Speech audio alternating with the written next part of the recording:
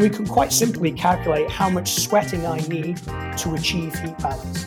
And you can end up actually predicting quite a lot of the individual variability that you thought was pretty random in the first place. But when you take into account these physical factors, you end up describing around about 80 to 90% of the individual variability.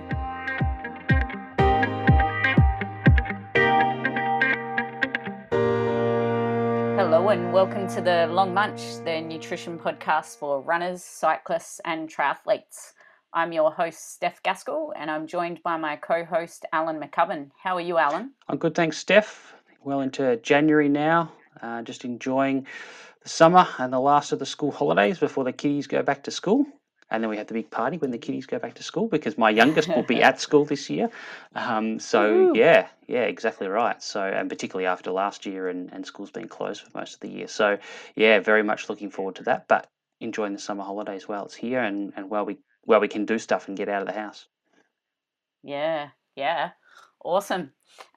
So here at the Long Munch, we take a deep dive into the most common nutrition questions that runners, cyclists and triathletes ask. So it's the stuff you talk about around the coffee table with your training buddies. And what we are here to do and would like to do is break it down into, a bit more, I guess, easy to understand and practical advice. And this is where we invite a guest expert or athlete to add their perspective on the question that we're answering. Before we crack into the episode, it really looks like you've got something to get off your chest. Oh, you know me too well, Steph.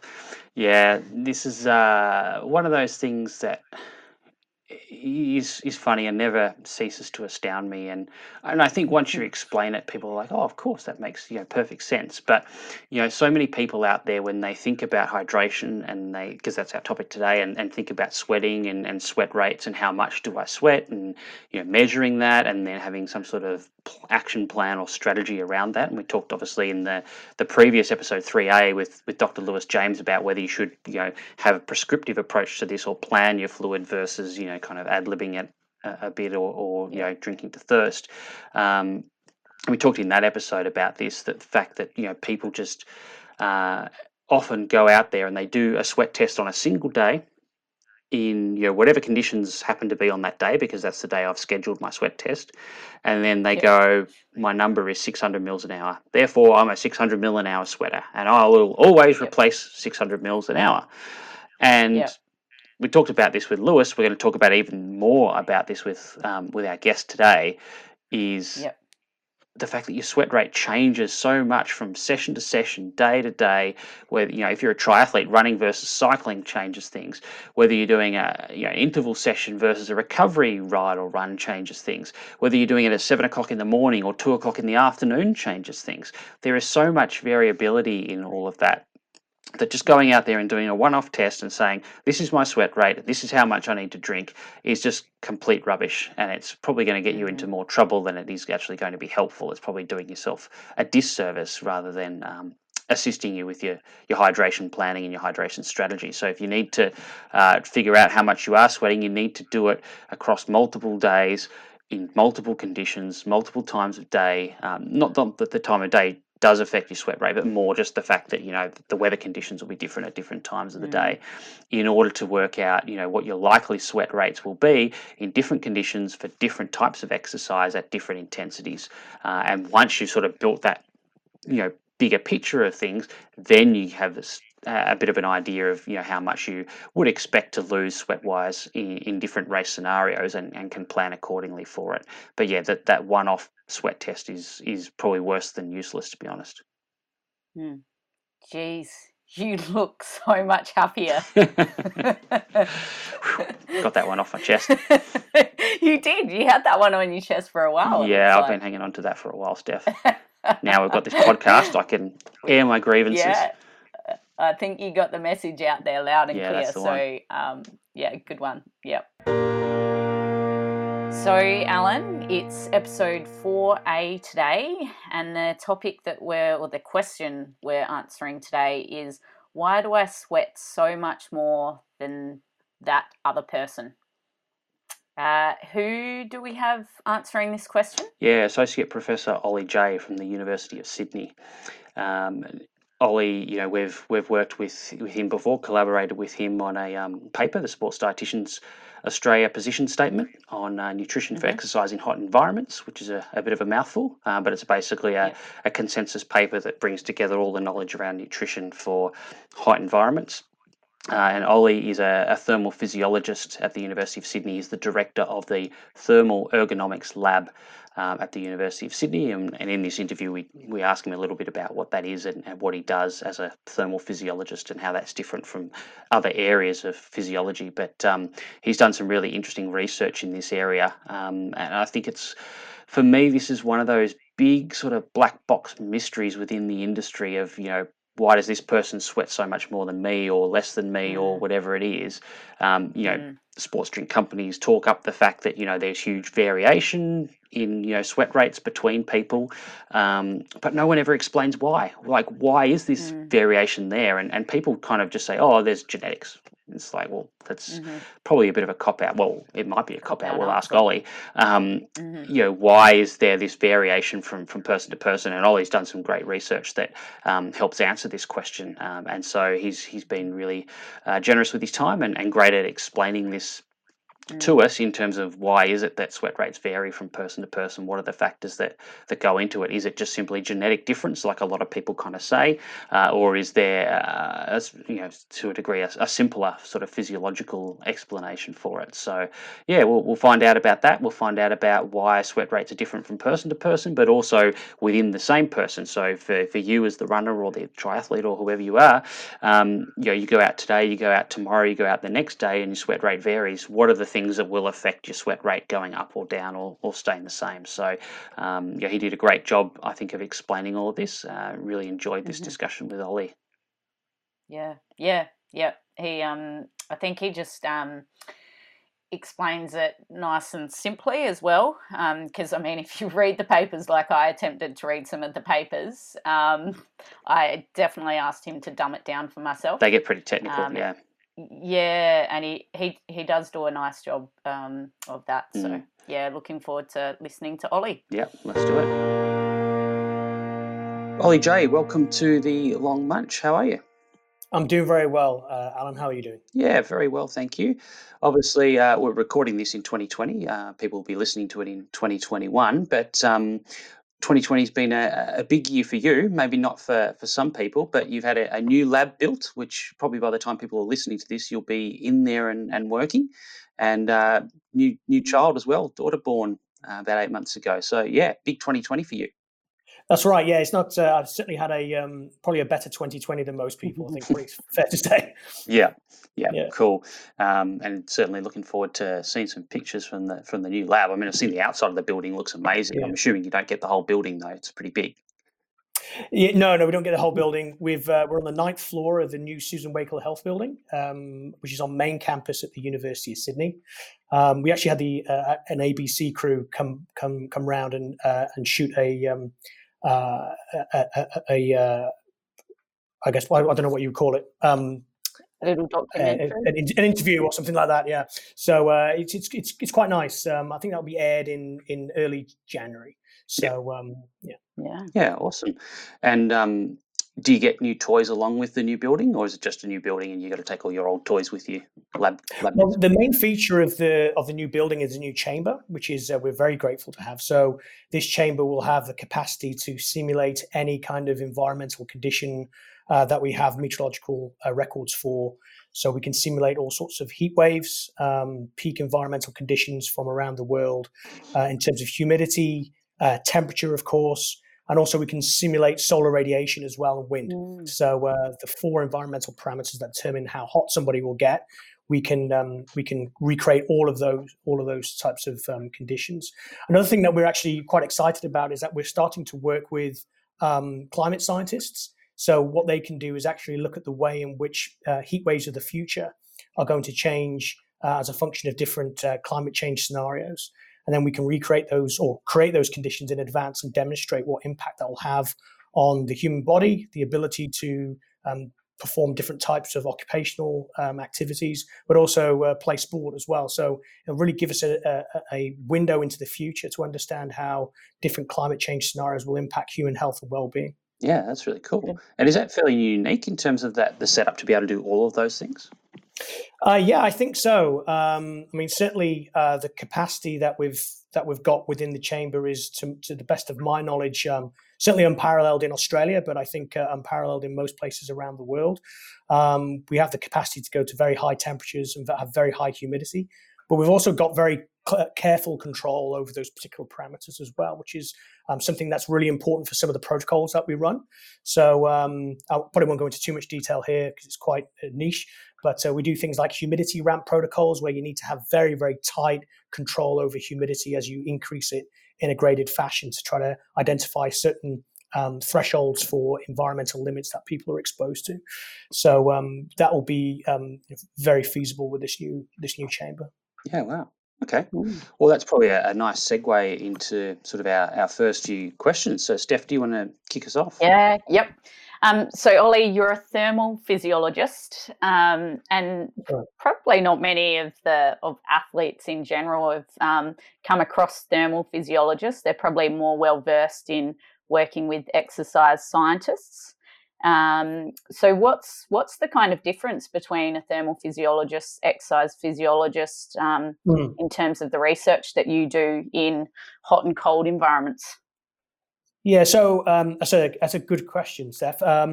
So, I mean, we are usually exercise physiologists as well, but specializing in thermal physiology. So thermal physiology is really understanding the way in which the human body thermoregulates, so maintains body temperature within safe limits. And when we go outside of those safe limits, obviously it threatens human health. But before you kind of get into that area, it can also impact performance and the capacity to perform optimally in a particular environment. So it's trying to understand what those impacts are and better prepare people for exposure to those conditions, both physiologically and also cognitively as well. So I would say that thermal physiologists and exercise physiologists have a lot in common, but we really kind of specialize on the body temperature aspect of things. We also do heat exposure research that doesn't involve exercise. So that's also a fundamental difference between an exercise physiologist and a thermal physiologist. So we do a lot of work looking at heat waves and heat wave survival, particularly among the most vulnerable in society, which are typically older adults or people with other types of comorbidities or on different types of prescription medication. And these people will typically be kind of stranded at home in their house without air conditioning. And obviously they're not necessarily physically active, but they're still very vulnerable to the ill effects of extreme heat. So we also look at that aspect of things as well. Yep. Yeah, cool. Do you feel like, and this is just sort of my impression coming in and doing a PhD kind of related in this field, starting about 4 or 5 years ago, but it really struck me when I started meeting people in the thermal physiology space that they almost felt like there was this bit of a disconnect, like the exercise physiologists were kind of doing this stuff over here and had heat sometimes involved, and then the thermal physiologists were over here kind of doing stuff, but they didn't really seem to cross over very much. And it does feel like that's starting to change a little bit. But do you feel like there has been that kind of disconnect that one group's doing one lot of stuff here, one lot's doing another stuff here, and they're not really meeting in the middle? Yeah, I mean, I think I'll probably answer that in a couple of different ways. So probably from a sports perspective, there's a lot of excellent sports scientists, particularly in Australia, and but I think very few of them specialize in human thermoregulation. And so a lot of people have done studies related to thermoregulation, but perhaps without a specific expertise in it. So and that kind of sometimes limits the depth which one can go into. So what's really exciting for us is, as specialists in human thermoregulation, we can collaborate with all these different types of groups to try to add value to the projects that they're doing. One of the things that we're experienced from the perspective of the public health work that we do, there's a completely different section of researchers who are in epidemiology, who do a lot of work around heat and health. And there's been quite a significant disconnect between that group and people like ourselves who focus on understanding the way in which humans interact with their thermal environment, how it subsequently impacts their physiology and their health and well-being ultimately. And that's been a much more difficult kind of bridge or gap to bridge. And that's something that we're having some success with now, but is, again, really kind of challenging. Trying to get people to understand there are different levels of expertise or different focuses of expertise, and then trying to make sure that we can all respect that and figure out ways in which we can work together. I think it's a really, really important consideration moving forward if we're trying to look at developing comprehensive solutions for some of these really complex problems that we find ourselves facing as we move into the future, particularly against the background of future climate change. Yeah, absolutely. Okay, well, today's topic is around this concept of, why do I sweat so much more than the next person? Because, you often see that, and athletes often talk about that, I'm sweating like a pig here, and this person, which is ironic because pigs don't really sweat. And over here, this person's hardly sweating at all, and, what's going on here? And, often, scientists, sports drink companies, athletes and coaches sort of promote this message and talk about the fact that sweat rates do vary so much from one person to the next, which, they clearly do. But people really struggle to explain why this difference occurs. And sometimes people throw away, that kind of line, there's genetic variation, and that's the reason why, this person's sweating double what this person is or whatever. Which I think you can probably explain to us today is not necessarily true. And actually there is a very clear sort of physiological explanation for this variance in sweat rate from one person to the next. And, you've done some of the research on this topic, going back, I remember reading papers from 2013, and possibly there's ones earlier that I haven't seen. So can you just give us a quick overview of how the body decides like how much sweat it's going to produce, and obviously that impacts on what your sweat rate is that you potentially are measuring? Sure, I could try. So, basically, it's trying to think about the way in which the human body obeys fundamental scientific laws, particularly with respect to physics. So, there is this principle called the human heat balance principle. And what this basically states is that the amount of heat that you generate internally from metabolism, so a lot of, we consume oxygen to then utilize or generate ATP, adenosine triphosphate, which is the fuel that the body uses for contraction muscles, so on and so forth. But we're very, very inefficient at that process, and we generate an awful lot of heat for the amount of oxygen that we consume. In fact, when we're running on a flat surface, the ultimate fate of all of our energy is actually waste heat. So that's something to keep in mind. So we're generating a lot of heat inside the body, and the human heat balance principles state that in order to maintain a fixed body temperature, which is the ultimate goal of the human thermoregulatory system, is that we have to balance that heat production with heat dissipation to the surrounding environment.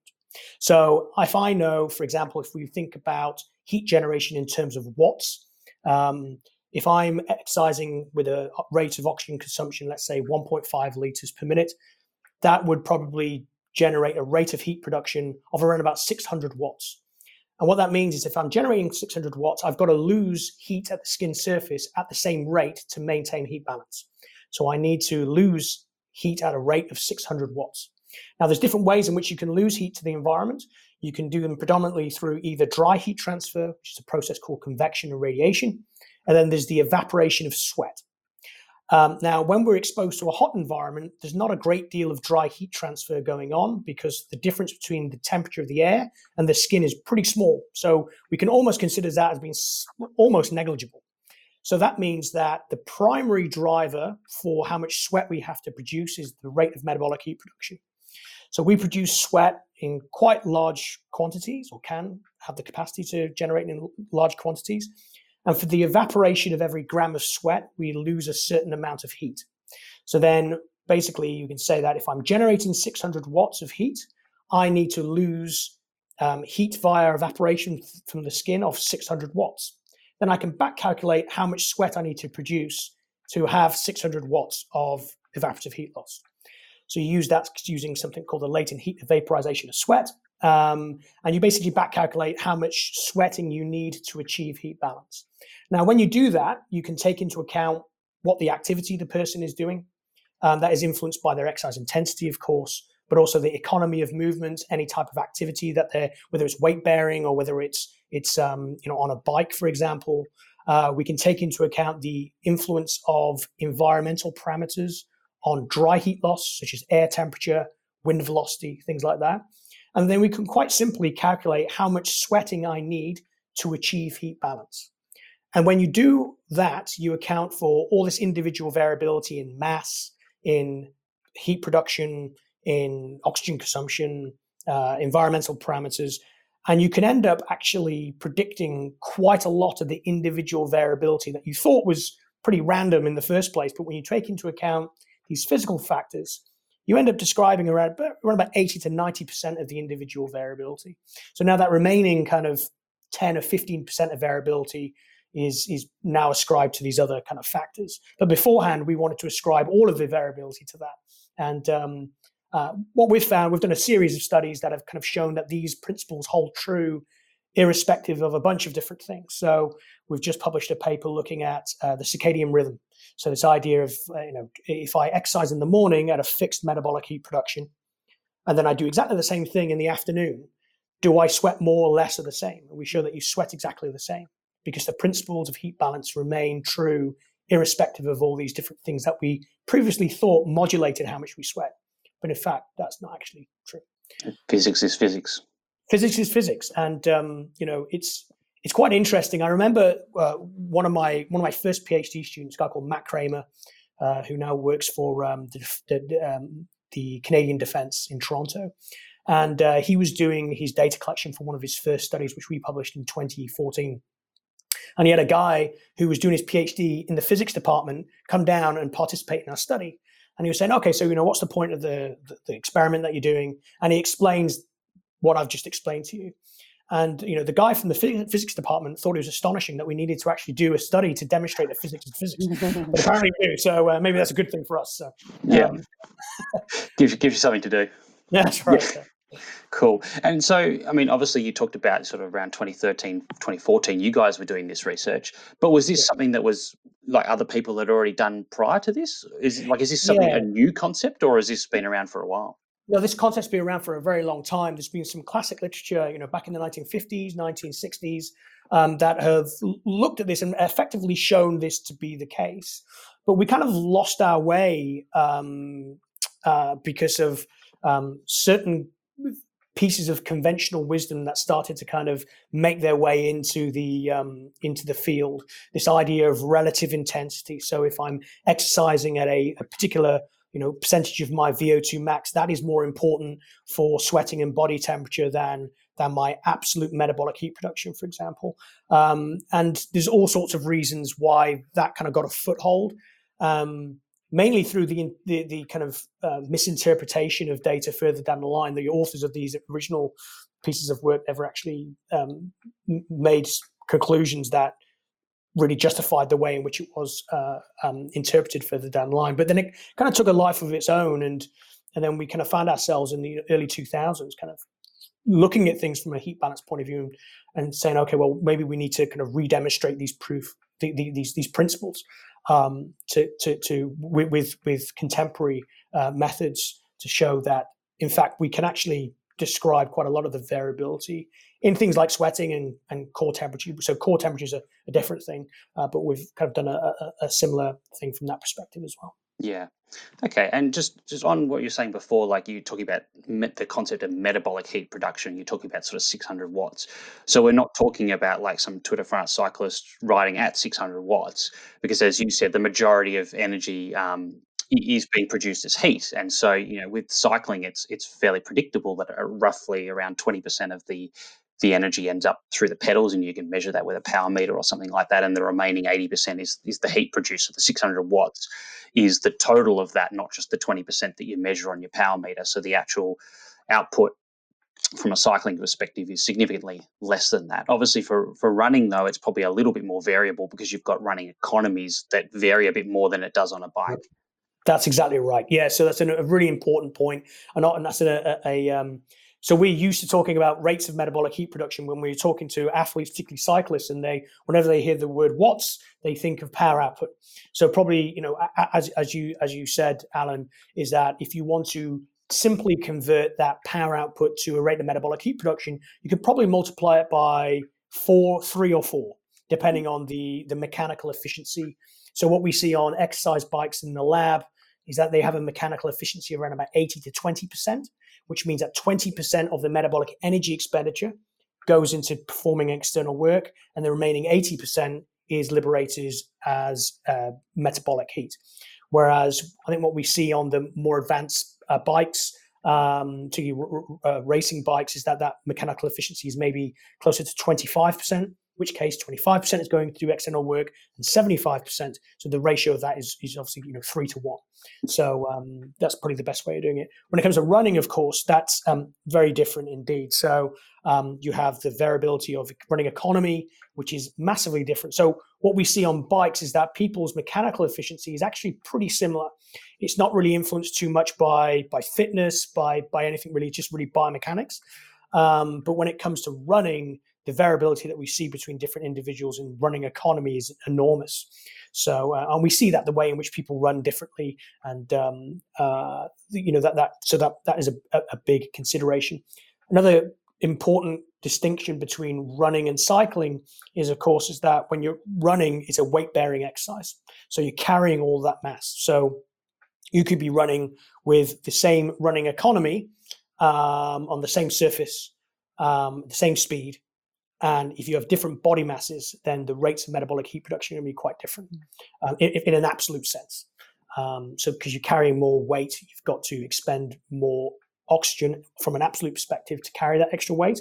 And therefore, your metabolic heat production from an absolute perspective will be greater. And therefore, the amount of evaporation that you need to balance that metabolic heat production will also be greater. Yeah. Yeah, no, that makes sense. So obviously in cycling, that's going to be fairly straightforward. You can just look at someone's power output, calculate forward to work out sort of the heat production, and then you can sort of stick that into some sort of equation. I suspect you could get to the stage of being able to predict with a reasonable sense of accuracy what someone's likely sweat rate will be under particular conditions. I'm guessing that's something that you guys can do pretty comfortably in thermal physiology land. Yeah, I mean, so one of the big challenges is that balance is that principle is true, and it remains true no matter what. But there's another factor that comes in that makes it a bit more complicated, and it's this notion of sweating efficiency or evaporative efficiency. So the only way in which the sweat cools us down is by evaporating. But many of your listeners will be familiar, and we're all familiar with this notion of sweat dripping off our body. And when that sweat is secreted but drips off the body, it doesn't evaporate from the skin, it doesn't contribute to the cooling of the body. So if as more and more sweat drips off the body, I have to sweat more to achieve a given amount of evaporation. And that sweating efficiency drops off a cliff pretty quickly. So there's this concept called skin wettedness that was developed by Gaggy in the last century, and this is basically, in a simple way, is the proportion of the total body surface area that is saturated with sweat. And as we get to around about 50% saturation, we start seeing a reduction in our sweating efficiency. So we go from nearly all of the sweat that we secrete evaporating to a proportion dripping off the skin and only a certain proportion evaporating. And as you start sweating more profusely, that evaporative efficiency kind of declines quite rapidly. So you need to understand that part of the equation as well to ultimately predict how much you're going to sweat and ultimately how much you need to drink to replace those sweat losses. Yeah. So I mean, it sounds like there's obviously a very simple in some ways, complex in others, I guess, sort of physiological explanation for the sweat rate. It's not going to be that someone at home can just pull out a calculator and predict their sweat rate by plugging in, what my speed or my power output's going to be today, what the wind speed is and the temperature. It's going to be more complicated than that. Yeah, I mean, ultimately, you can come up with algorithms that enable us to do that. It's just all of the complexities that are kind of in the background of it. But really, effectively, they all kind of obey, for the most part, biophysical principles. And as long as we're familiar with them and can use them in the right way, then we can come up with different, reasonably accurate estimations of sweat rates. Yep.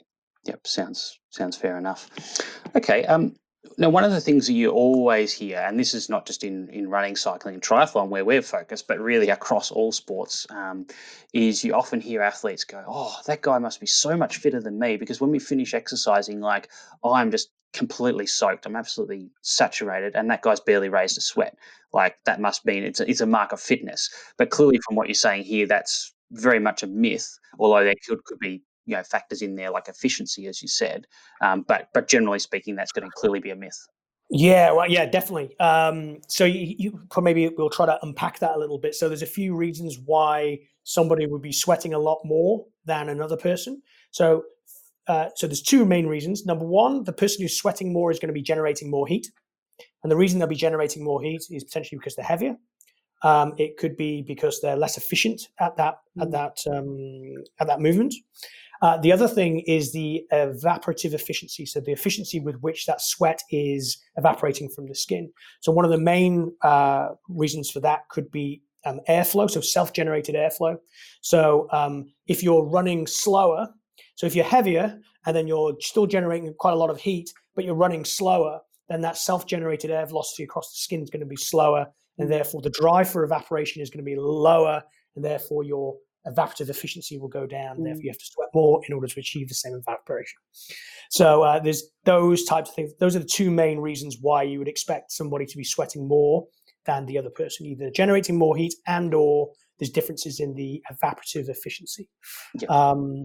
And there's lots of different things that kind of go into evaporative efficiency. We're trying to get a handle of that. One of the things that we're looking at right now is this idea of body hair. So if you're really, really hairy, does that kind of serve as a bit of a barrier to the evaporation of that sweat, and therefore does it serve as a bit of a barrier, or does it serve as a reason for why you're less efficient at evaporating sweat? Just one thing that we're looking at. There's things like surface area to mass ratio is probably pretty important, and I think there's probably a lot of individual variability in that evaporative efficiency side of things, just with respect to sweat gland density. So, we have high density of sweat glands on places like the forehead, for example, and that's why it will saturate really quickly, and then you'll start dripping off some body parts before others. So we don't really have a good handle on the amount of individual variability well, there's a bit of literature out there in terms of individual variability of sweat gland density, but how that translates to individual variability in sweating efficiency, we don't quite understand just yet. All right, so there's a whole bunch of cyclists out there waiting for this, Ollie, because they want to know if this is another reason for shaving their legs or not. Yeah, right. Yeah. Well, I mean, I think that it's only going to go one way, right? So we can maybe anticipate what those findings are, and maybe the less hair the better. But I'm going to say that because I don't have much hair. Fair enough. All right, so we've talked about sort of this heat balance equation, and you've mentioned some of the factors that will influence that in terms of body size. So a bigger person will have to generate more heat, therefore they'll sweat more. Presumably, how fast or how hard you're working as well, that kind of thing. And then obviously, Sorry, I'll just clarify one statement that you made there. Yeah. So if you're bigger, you'll produce more heat if it's a weight bearing exercise. Yeah. So one thing that people often misinterpret is that if you're on a cycloergometer, for example, and if you're 100 kilograms versus 60 kilograms, but you're both generating 100 watts of external work in the bike, your absolute oxygen consumption will be the same, and your absolute evaporative requirement for heat balance will be the same. Yeah. So that's kind of an important thing just to keep in mind. Yeah. Well, I guess a cyclist like outdoors, the bigger one might be able to generate more power and therefore more heat because of that. For sure. Yeah. Yep. Okay. So there's those sorts of factors. A couple that we haven't really touched on yet. Biological sex, so males versus females. Is there any difference there that is specifically due to biological sex as opposed to body size or power output or anything like that? Yeah, these are all great questions, Alan. So again, a really common thing that we come across is sex differences. There's been quite a lot of laboratory studies that have been performed over the past few decades that have attempted to identify the independent influence of biological sex on sweat rate, but have kind of, as it turns out, failed to do so because of these differences in the rates of metabolic heat production. There's a study, an article that published in Experimental Physiology in 2014, which is a kind of a bit of an opinion piece around that and trying to explain how unraveling factors like sex and fitness is actually really quite difficult. So the main thing is that what we know is that at submaximal sweat rates, so in something we call compensable heat stress conditions, so this is a situation where we are able to achieve heat balance. What we know is that for the most part, men and women are pretty much the same in terms of, if you have a submaximal rate of metabolic heat production, that can be balanced by evaporation of sweat. We find that females are just as good at doing that as males.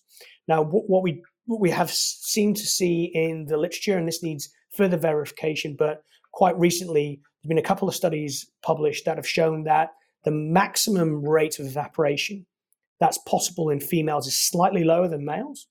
So that upper ceiling for evaporation is lower. And that's been ascribed to not necessarily differences in sweat gland density, but the capacity for each individual sweat gland to generate sweat. So the maximum sweat output per sweat gland is a little lower in females. These couple of studies that have been published seem to find an association between that and this slightly lower upper maximum sweat rate. So all this to say is that at lower sweat rates, men and women are pretty much the same if we account for the amount of heat that they're producing. When we look at very high rates of metabolic heat production, then what we'll find is that women will sweat at a slightly lower rate, will have slightly lower rates of evaporation, and therefore they might heat up quicker at these much higher rates of metabolic heat production. Yeah. Okay. So a lot of the variance that you may see in endurance type sports may be more simply body size and possibly power output. Obviously, it's obviously it's a big generalization to say females weigh less than males. I mean, a lot do, but not everyone will. And same with power output. But that's probably the majority of the reason for the differences that you see there. That's right. Yeah. So a lot of the studies that we've published have in order to try to understand the independent roles of things like fatness, fitness, sex, and so on and so forth. What we've done is that we've actually taken, so a good example is the study that we did on body fat. So we wanted to know whether body fatness has an independent influence on how hot we get, but also how much we have to sweat at a given rate of metabolic heat production. And the way in which we did that was actually we painstakingly recruited people of the same body mass but different fat masses. So that was really, really difficult. It was a study that we did 7 or 8 years ago, where we had, we recruit people in pairs. So, for example, the first pair both were 94.7 kilograms in body mass, but one person had a body fat of 7%, and the other person had a body fat percentage of 38%. And what you do then is get those people the same mass, exercising at the same heat production, so the biophysical requirements are all the same, and any difference that you subsequently see then can be attributed to body fat. And we've done that with sex, or actually our colleagues have done that with sex. We've done it with running economy and fitness. We've done it with time of the day. We've got a study that we've done it with caffeine as well, which we're just about to submit for peer review, trying to understand which of these factors do and do not matter. That's helpful for athletes. It's also helpful for scientists as well, when scientists are trying to design experiments to try to find what the independent influences of independent variable X is. To design that experiment, they need to know, do I need to account for time of day? Do I need to stop people from ingesting caffeine for 24 or 48 hours beforehand? Can I do a mix of males and females? Do I need to worry about how fit people are, et cetera, et cetera? So we've kind of tried to do a series of studies that ultimately provide that information in one kind of one go. Yeah. Okay. And the answer to the body fatness was? Okay. So, so the body fatness. So if your body mass is the same, Yep. in terms of sweating, it makes no difference whatsoever. Okay. It makes slight difference to how hot you get. Mm-hmm. So if you have a higher body fat, now we had an average of over 20% difference of body fat percentage, Mm-hmm. of the percentage of total body mass. So the mean, I think, of the lean group was 12%, and the mean of the high adiposity group was 32%. And we found that between those two groups, the high adiposity group got a little hotter, but they didn't sweat more. We attribute that difference in how hot they got to the specific heat capacity of fat tissue. So this is how much heat energy needs to go into a kilogram of that tissue to raise its temperature by 1 degree. Mm-hmm. So just to remind everybody what specific heat capacity is. Mm. And what we know is in muscle has a higher specific heat capacity than body fat. Yep. Therefore, if you store the same amount of heat inside of those tissues, the temperature of the body fat tissue will be higher. Now, what people want to, whenever I talk to people about body fat, they always talk, oh, it's an insulator, or it's going to make you hotter. We didn't find that at all, because body fat works really well as an insulator because it sits on the outside of the vast majority of, well, at least subcutaneous fat anyway, sits basically on the outer body shell. And that's really effective in the cold because we vasoconstrict. That means we redivert hot blood away from the skin surface towards the body core to preserve body temperature. And when you reduce that blood flow, it basically leaves that body fat tissue on the outer part of the body. So it serves really effectively as an insulator. Mm-hmm. But when you get hot, you have the opposite. You vasodilate and you perfuse the skin, which is above the body fat, with high levels of blood flow. And that basically renders that insulation pretty negligible. And so then you end up actually being able to maintain body temperature pretty effectively despite having the subcutaneous fat. The only issue is that the heat capacity is a bit of a challenge, but it's not a huge deal. Of course, Steph, that the main challenge with people who have higher body fat is typically they are heavier. So if they are heavier overall and they are participating in a weight-bearing exercise, then their heat production will be higher, and therefore their sweat rate will be higher. Mm-hmm. But people might look at that and go, oh, that person's sweating more because they're carrying more fat. It's not necessary. It's true, but it's not true. Yeah. They're sweating more because they're carrying more weight. Right. Yeah. No matter what that weight's made up of. So if you had a bodybuilder and somebody who's has a high adiposity and they're the same mass and their mechanical efficiency is the same, their sweat rate should be the same. Mm-hmm. Yep. Yeah, no, that makes sense. Cool. Final question before I hand it over to Steph. We often talk about the effect of heat acclimation or acclimatization. So that's this process whereby, as we've just come into summer here in Australia, as people exercise more in that hot environment, their body adapts in various ways that helps us deal with that heat better. And one of those is that we tend to sweat earlier and possibly sweat more. I'm interested in this heat balance equation. So when we acclimatize or adapt to the heat, are we actually changing that equation? How's that working? How's that changing? Like, how does our sweat rate go up when it's not necessarily changing those fundamentals of physics, so to speak? You're spot on there, Alan. Yeah, so it doesn't change it. So we published a paper in Journal of Applied Physiology. Will be 2019, so it won't be last year when people listen to this. It'll be 2019. And we wanted to try to answer this question. So we looked at acclimation. So first of all, which was quickly distinguished between acclimation and acclimatization. So acclimatization is when you naturally adapt to a free-living hot environment. So let's say, so that could happen even though there's limited evidence of that happening throughout the year. So in the summer, it gets hot in Australia. You're more exposed theoretically to this hot climate. Therefore, your body will progressively adapt to that. Acclimation is where you work with somebody like ourselves, where you say, okay, I'm going to go to this hot environment in 3 weeks to perform. So I'm going to go play in a rugby tournament or a football tournament, and I want to be maximally physiologically adapted because it's going to be in a hot environment. They can work with us to come into a climate chamber, and we repeatedly expose them to a hot environment that is simulated in that chamber repeatedly over a course of a few days, and then they'll physiologically adapt that way, and that's acclimation. So irrespective of whether it's acclimatization or acclimation, the principles of human heat balance remain exactly the same. So if I'm generating 600 watts of heat and I need to lose 600 watts of heat, and the only way I can do that is through the evaporation of sweat, then I will only sweat enough to achieve that rate of evaporation that's needed. It wouldn't make sense to sweat more than that, because if you did, it would be a waste, because you don't need it. So what we showed is that in these environments where it's compensable, which means that the amount of evaporation that you need for heat balance is actually possible physiologically and biophysically in terms of the climate, then you just, whether you're unacclimated or heat acclimated, the amount that you sweat is pretty much the same. There's a slight difference between acclimated and non-acclimated, but it's so small that it doesn't matter. Now, if you go into what's called an uncompensable environment, which means that your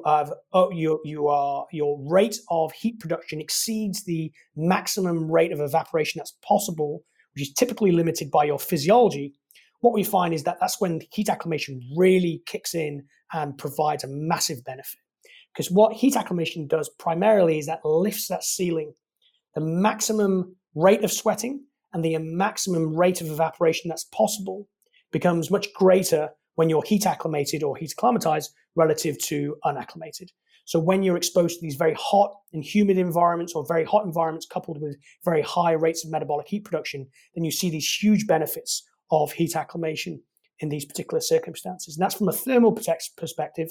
There's also huge cardiovascular benefits of heat acclimation as well, irrespective of whether it's a compensable or uncompensable environment, which is also very important when it comes to things like sports performance in any kind of environment. You have the expansion of plasma volume, etc. The cardiovascular load goes down, so on and so forth. Yeah, so it sounds like what it's doing is essentially raising the bar where you're going to tip from that compensable into uncompensable. That's exactly right. Right. So what we did the study that was published in Medicine, Science, Sports and Exercise in 2018, where we actually try to clarify this in terms of this notion of maximum skin wetness, which I mentioned a little earlier on. So just to remind everybody what that is, that's the percentage of total body surface area that you can saturate with sweat with maximum sweating. And what we find is that is, I've got to get the numbers right, I think it's 72% when you're unacclimated, 84% when you're trained but not heat acclimated, and when you're trained and heat acclimated, it's 95, 96%. So that's the kind of difference that you see in that ability to saturate the skin with sweat. Yep, cool. All right, I've been hogging the microphone a bit, so I'm going to hand over to Steph. Sorry. That's all right. No. So one of the things as well, I just wanted to clarify, when we mentioned that biological sex doesn't appear to make a big difference, what about menstrual status? Is that included in that? Yeah, so we haven't done a study on menstrual cycle, but what we do know is that throughout the menstrual cycle, obviously you have a difference in the resting core body temperature. So it might be a difference of as much as 0.7, 0.8 degrees Celsius, as you go from the follicular phase into the luteal phase. Yep. That's your baseline core temperature. So from what we do know is that if you keep all of the fundamental principles the same in terms of how much heat you're producing, there's no evidence to date that suggests that the change in core temperature and the change in sweating will be different depending on the stage of the menstrual cycle that you're in. Now, the absolute core temperature, and this is true for things like acclimation and fitness and all this type of thing, is that if you've got a difference in the resting absolute core temperature and you've got the same change in core temperature from that baseline value, your absolute core temperature index size will be proportionally different depending on what it is at baseline. So let's say in the follicular phase, my resting core temperature is 36.5 degrees Celsius and my rising core temperature is 1 degree Celsius. Then at the end of exercise, my absolute core temperature will be 37.5. However, if I'm in the luteal phase and my resting core temperature is 37.2 degrees Celsius and my rising core temperature is again 1 degree Celsius, my absolute core temperature would be 38.2. So you'll see differences when it comes to absolute core temperature, but the best of our knowledge so far is that those changes should be the same and the sweat rates will be the same as well. Yeah. Okay, cool. The other thing as well is when Alan was talking about, I guess, coming up with ways to see if we can or have gadgets that estimate our sweat rate. There's been some athletes that I work with that have got, I don't know what model it is of their Garmin, but it's suggesting that it can estimate their sweat rate. And I'm intrigued because I looked on Garmin to try and find out how the heck are they claiming that they can do that. And it doesn't, like when we've gotten them to do fluid checks, that it can be way out. So what are they, are you aware of that? I'm not. I'm not familiar with whatever algorithm that Garmin uses for predicting their sweat rates. And it doesn't surprise me to hear that the predicted versus observed sweat rates are widely different. So I don't know what research went into the development of those. But obviously there'll be developments in this space presumably over the coming years, and it sounds like there's work to be done in terms of improving upon the accuracy of these particular devices. So that's just, I think, a warning out there for athletes listening that maybe don't rely on the Garmin. Well, this is it. I mean, I don't know, but I certainly take your word for it. And I think it's also so true for so many things, isn't it? Is that Steph, is that we are inundated with wearables and data. And it's still important to scrutinize the veracity of those data. Just because it's a number doesn't mean that numbers represents reality in any kind of way. I mean, I always teach my students this when they're in the lab, and is trying to get people to really kind of think critically about the data that you get, even from a finely calibrated laboratory device. Is you should always think about the numbers that you're getting and whether they make sense or whether there's cause for concern. We shouldn't just believe numbers at face value and kind of just get on with it. So what are the factors that will influence the evaporative requirement for heat balance in the same person? So, and therefore alter the sweat weight from one training session or race to the next? Okay, so a few things. So the first thing that people need to think about are the environmental conditions. So if it's hot, so as ambient temperature goes up, what you'll find is that then the drive for non-evaporative heat loss via convection and radiation, that will be diminished. And sometimes, so our skin temperature when we're fully vasodilated is around about 35 degrees Celsius. When air temperature goes above that value, what you're actually doing is that we now not only don't have dry heat loss to the environment, we actually have dry heat gain from the environment. So if it's 40 degrees Celsius and my skin temperature is 35 degrees Celsius, I got a 5 degrees Celsius gradient in the wrong direction. So airflow is now adding heat to the body in that sense. Also, there's a process called radiation, of course, so thermal radiation, and that's massively influenced by, obviously, the sun. So if you've got cloud cover versus no cloud cover, that makes a huge difference to the radiative heat gain of the body. Now, that sounds obvious, but the things that we need to keep in mind is that ambient temperature that we get from the weather forecasts or from all of the apps that we have on our phone, it's important to keep in mind that those temperatures are in the shade. So you could have a 31 degrees Celsius day. On one day it's overcast, and another day it's clear, and the rate of evaporation required for heat balance is going to be much higher on the day that it's clear, despite the same ambient temperature, because of the changes in differences in cloud cover. So that's kind of important to keep in mind. Humidity makes a big difference. So if it's more humid or if it's still, it will reduce the drive for evaporation of sweat from the skin to the environment. That will then impact how much of that sweat drips off the body. So I'll go back to that evaporative efficiency point. Is that anything that happens that causes a reduction in evaporative efficiency, that can be problematic. So if it's still and or humid, that becomes problematic. So that means that you'll sweat more in those conditions. So those are the four kind of environmental conditions. So we've got air temperature, cloud cover, and time of year, of course, and the strength of the sun. You've got wind and humidity. So those are the kind of four environmental parameters that people should be aware of. The other two things are the personal parameters. So the rate of metabolic heat production, so the activity. So the activity, so it would be the difference whether you're cycling or running would make a big difference. Whether there's any reason to think there's differences in efficiency between day 1 and day 2. If you're fatigued, for example, you might be your running economy might go down. Therefore, your rate of metabolic heat production might be higher. And then also clothing. So if there's differences in clothing coverage, that might make a difference as well in terms of the barrier to heat loss at the skin surface. The main characteristic of clothing that's most important in this case is something called evaporative resistance of clothing. So this is basically how well that clothing fabric or weave allows sweat to evaporate from the skin underneath the clothing to the surrounding environment, or does it start saturating the clothing itself and then reducing how much evaporative heat loss you get from that sweat? And I imagine that's something that's had a lot of research in terms of clothing design, particularly in sport and exercise over the last sort of 10 or 20 years in terms of fabrics. Yeah, for sure. So there's a great group. So it's actually the group that I did my PhD with 20 years ago now, or almost 20 years ago now, at Loughborough University, which is led by Professor George Havenith.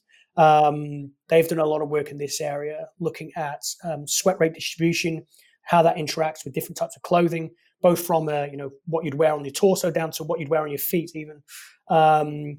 And they've done some really nice work back about 7 or 8 years ago now that showed that this idea of the wicking materials that you have of certain clothing. So the idea of wicking material is that enables a drop of sweat to really spread out. And the idea is that it'll then evaporate and keep the skin dry, which is nice from a comfort perspective. But what they've demonstrated is that the more that the sweat kind of wicks, is that you get the evaporation, but a smaller percentage of that evaporative heat loss comes from the body. And therefore, you end up having to sweat more to achieve a given amount of evaporation, which is kind of the opposite of what you want from a wicking material. So, but that effect is altered by some other things as well. But that's a pretty important consideration as well. Yeah. And what about in terms of how big do you find the variance in sweat rate is if you're doing an easy session versus a hard session? So, I guess like if I was doing a 60-minute easy run compared to if that 60 minutes was made up of interval session. Yeah, so you'll have a big difference, of course, owing mainly to the rate of metabolic heat production. So if you go in kind of a slow, easy run, like a recovery run or something like that, then your rate of oxygen consumption will be lower, and consequently the amount of evaporation that you need to balance that heat production will be a lot lower as well. The only flip side is that because you're running slower, presumably, then the self-generated air velocity might be a little lower, which might affect the evaporative efficiency a little bit, but the heat production is the main driver in that particular equation. So, I mean, a good way of kind of monitoring it yourself is just thinking about your breathing, and that's a pretty good indication of what if you're familiar with the way your body responds. If your breathing is heavier, then that probably means that your rate of oxygen consumption is higher, and consequently the amount of evaporation that you'll need will be higher as well. So that's one way of thinking about it, just from a kind of qualitative perspective, I suppose. Yeah. So, do you think that there's benefit in athletes estimating the sweat rate, given that there's so many, variables impacting on it? What's the advice, I guess, for athletes in terms of, is it worthwhile? Is it useful for them to do some of these things where they estimate their rate? Yeah, I'd say yes and no. There's some good data to show that when people are very highly motivated in a race situation, for example, is that people can have winning times in races and they're actually very, very dehydrated. With that said, we also know that dehydration does impact performance Mm-hmm. in many different ways. So, particularly in the training environment, having some kind of control over your hydration status is probably wise to make sure that you get the maximum out of a given training session. So I think monitoring. So there's a couple of ways you can do it. You can look out for the latest developments in wearable technology, for example. Like the Garmin. But you need to make sure that they're accurate. That's the first thing. And then the other way of doing it is, if you is investing in a good set of digital Yes. accurate bathroom scales, Mm-hmm. and thinking about and just becoming familiar with how much you sweat. And you could even, if you keep a log of it, you could actually measure how much you sweat, accounting for sweat that's caught in your clothes, and also accounting for any water that you ingest, of course, while you're on your run. You can get a pretty good feel for how much sweat rate or how much sweat you lose, and then consequently how much you need to either rehydrate with or how much you want to maybe take with you to drink while on your run, if that's what you want to do. But if you keep a log and you keep an idea, keep track of maybe what kind of intensity run you were doing, what you were wearing, what the weather conditions were, you could probably come up with a pretty decent kind of matrix of data that enable you to get a good handle of the type of sweat rates that you'll be generating, and consequently how much you need to drink to avoid levels of dehydration that are problematic. So we know that the body can tolerate quite easily at least 0.5%, maybe even a 1% change reduction in total body mass, without too much ill effect. Then when you're kind of getting into the 2%, that's when it starts becoming more impactful. We talked about this actually in the previous episode 3A with Dr. Lewis James from Loughborough. And the fact that as you said, Ollie, like when you're doing a sweat rate assessment, you can do that one-off, but a one-off's not going to help you that much because conditions change so much from day to day. You sort of need to know, at race pace, at easy pace, at 7 o'clock in the morning when it's cool, at the middle of the day when the sun's shining and it's 30 degrees, that's all going to vary. And, we talked about the fact for, Ironman and things like that, you get all that variance even within a single day's racing. That's right. You need to sort of have an idea of what the likely range of sweat rates is going to be across that entire day, rather than just saying, I'm going to go out at 10 o'clock in the morning and measure it, and my number is 800 mils an hour, because it's probably not at the start and it's not at the end, and it might be in the middle. That's right. Yeah. I mean, and that's an interesting point that you raise, like a scenario where you do have, prolonged activity and changing or variable environmental conditions and other conditions as well. Because of, in terms of mode of activity and things like that, it's under those circumstances where some kind of live calculation of how much you need to drink as you go along would actually be very beneficial, I would think. So I should connect you with Garmin and fix up their algorithm. Well, maybe. Yeah. All right. Wow. A lot of information there, which is awesome and super interesting. Also, what I found really fascinating, Alan, was just about the work that Ollie's doing with the developing countries with the water. That's fascinating. But can we perhaps just give some key take-home messages for the listeners? Yeah, you're right, Steph. Obviously, we covered a lot of pretty complex physiological topics in here, a lot of terminology that people are probably unfamiliar with. But I guess if we think about the question of the episode, why does one person sweat so much more than another person? I guess it all comes down to that simple physiological concept of heat balance and trying to maintain a constant body temperature, and the amount of sweat you produce is the amount of sweat that's required to try and maintain that constant body temperature. And there's obviously different factors that go into that in terms of the amount of heat that your body's generating, which is basically how many calories you're burning or the heat that's being produced. And then you've got how well that sweat, when you do sweat, is being evaporated off the body. And it's obviously the evaporation that's the important thing, not the amount of sweat being produced. So essentially, if the sweat's not evaporating very well because of clothing or because of the humidity or because it's a still day, then your body will produce more and more sweat to try and get that evaporation to where it needs to be to maintain a constant body temperature. Now, one of the questions actually I completely forgot to ask Ollie during the podcast. I was kicking myself afterwards that I forgot to ask him, but I went back and emailed him about this, and he replied to me this week, was around why is it that our body temperature goes up at the start of exercise if the whole purpose of this heat balance theory is to maintain a stable body temperature? Why doesn't it maintain just the normal resting body temperature, but it always goes up before it achieves a stable rate? And Ollie said that we don't know 100% for sure why this happens. There's a few theories around this. But one that makes sense certainly to him is the fact that if you were to maintain a normal resting body temperature during exercise, it means you would have to sweat much earlier and much more profusely to maintain that lower body temperature. You're going to have to evaporate off more and get rid of more heat to maintain a lower stable body temperature during exercise. Yeah.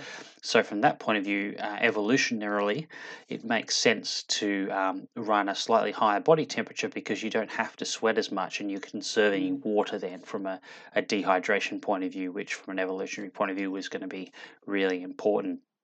And obviously, there's no particular downside to running a slightly higher body temperature as long as it's not too high for too long. So that makes perfect sense. The other thing that I thought of is potentially around muscle temperature as well, because we know muscles like to be at a slightly higher temperature than resting to be optimal in terms of the way they contract and work. And if you think about it, pretty much all of us, if we're going to do high intensity efforts, are going to go out and do a warm up first. And that whole point of the warm up is to increase the temperature in the body and particularly in the muscles. So the fact that the body is happy and willing to maintain a slightly higher body temperature compared to rest makes perfect sense as well. So, from a practical perspective, yes, physiologists can predict with a fair bit of accuracy what you might expect someone's sweat rate to be under particular conditions. But because there is so much variability in terms of the clothing that people wear on that particular day, the temperature, the humidity, the airflow. So, even on a bike, if you're going up a hill at maybe only 20 kilometers an hour, you're getting a lot less airflow than you would if you're going down the other side of the hill at 70 or 80 kilometers an hour. So, the course is going to be relevant there as well. There's so many different factors in there that just vary so much from one day to the next that trying to calculate with any accuracy your sweat rate under real world conditions as opposed to a standardized lab environment is going to be pretty next to impossible. So from that perspective, really the only way you're going to know is to do that fluid balance assessment of weighing yourself before and after the session, and then taking into account the fact that you may gain some weight if you eat and drink and lose some weight if you have a toilet stop along the way. And I think we might put up on social media a quick little instructional on how to put all that together and do those calculations if you're not familiar with them. And then finally, just remembering that conditions do vary from day to day, and even within the same day for longer events. So you really need to have a bit of a picture of your sweat rate in all these different conditions rather than just measuring it as a one-off and saying that's my number. If you run in multiple events, you might do half marathon, marathon, and then maybe occasionally ultra events as well.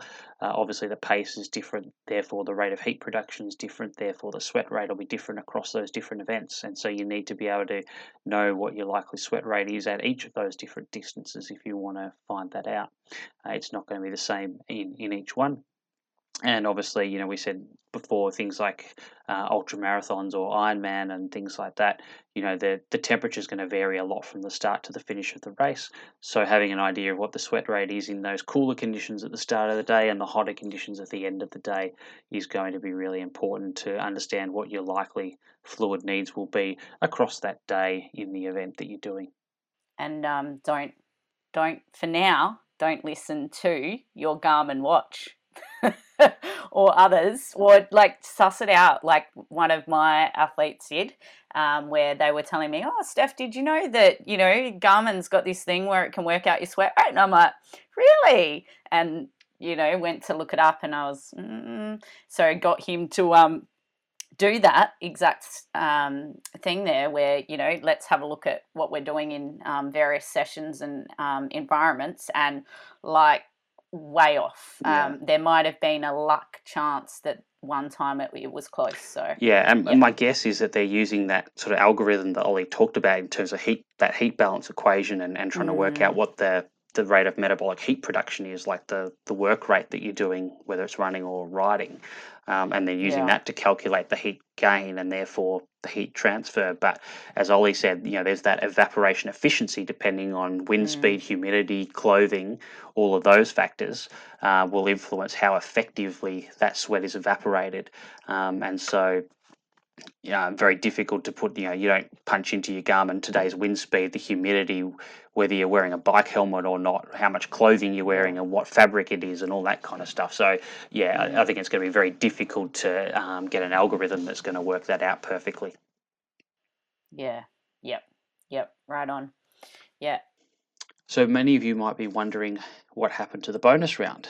You're all looking forward to that at the end of the episode, and we didn't have it today. And the reason for that is actually because Ollie was very generous with his time. We spoke about sweating in this first part, but we actually recorded a whole nother episode with him around the heat and exercising in hot environments beyond just the sweating side of things. So we'll have that episode for you next week. So we're going to go from 4A straight to 5A, and then we've got an athlete guest in 5B who's going to cover off both of those topics for us in 5B. But we spoke to Ollie about this because he's been involved not only in research in thermoregulation, but he's involved in policy development and implementation. So he's worked with Cricket Australia, for example, to create their heat policy, and that has things in it around, when play has to be stopped or had extra drinks breaks and that kind of thing because of extreme heat. Playing cricket, obviously, in the summer. He's also been involved with the Australian Tennis Open every year. So his team set up a whole bunch of weather stations on a whole bunch of courts, and then they have the policy that they enact based on that data around when to close the roof on the main courts and when to suspend play on the outer courts as well. And he's also just recently been the main author on a new heat policy for Sports Medicine Australia that works across a whole range of sports. So he'll talk about that in that episode as well. And obviously a relevant one for any sport that's involved in exercise in a hot environment, which obviously, for all of us exercising here in the Australian summer at the moment, doing running, cycling or multi-sport events, is going to be really relevant for everyone. Yep. So in terms of if you've got any questions that we haven't answered or you'd like us to answer, you can follow us on social media on Instagram, Twitter or Facebook at the Long Munch, and also feel free, and we'd love to have you to subscribe to our podcast. Where can they subscribe again? Any of the podcasting platforms that you're listening to this right now. If you use any of those regularly, and you can hit the subscribe button and get notified when new episodes come. You can obviously, whichever podcast platform you're on, some of them have ratings. So we'd love if you can drop us a quick little rating on there. That helps disseminate the podcast and get it seen more in search engines and things. And that helps, get more people in touch with us and grow the community that can share this knowledge from our fantastic guests. Awesome. Cool. All right. Well, over and out for now. Yeah. We'll see everyone. We'll talk to everyone next week. We'll see you then. Awesome.